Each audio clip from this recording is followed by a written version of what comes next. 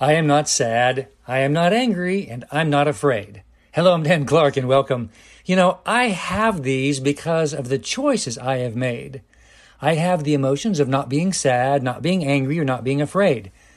But I also am sad, I am angry, and I am afraid. You see, I'm not afraid to have emotions that are real, that are in the moment. Sometimes I'm sad, sometimes I'm angry, and sometimes I'm afraid.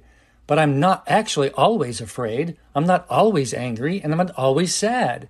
See, choices allow me to feel fully the emotion that shows up, and then I can choose to move away from it when I'm ready. Now, what about you? What are your choices? Are you sad, angry, and afraid? That's okay. Now tell someone today what you feel. Not how you feel, but what you feel. Are you happy? Are you joyful? Are you blessed? Tell someone.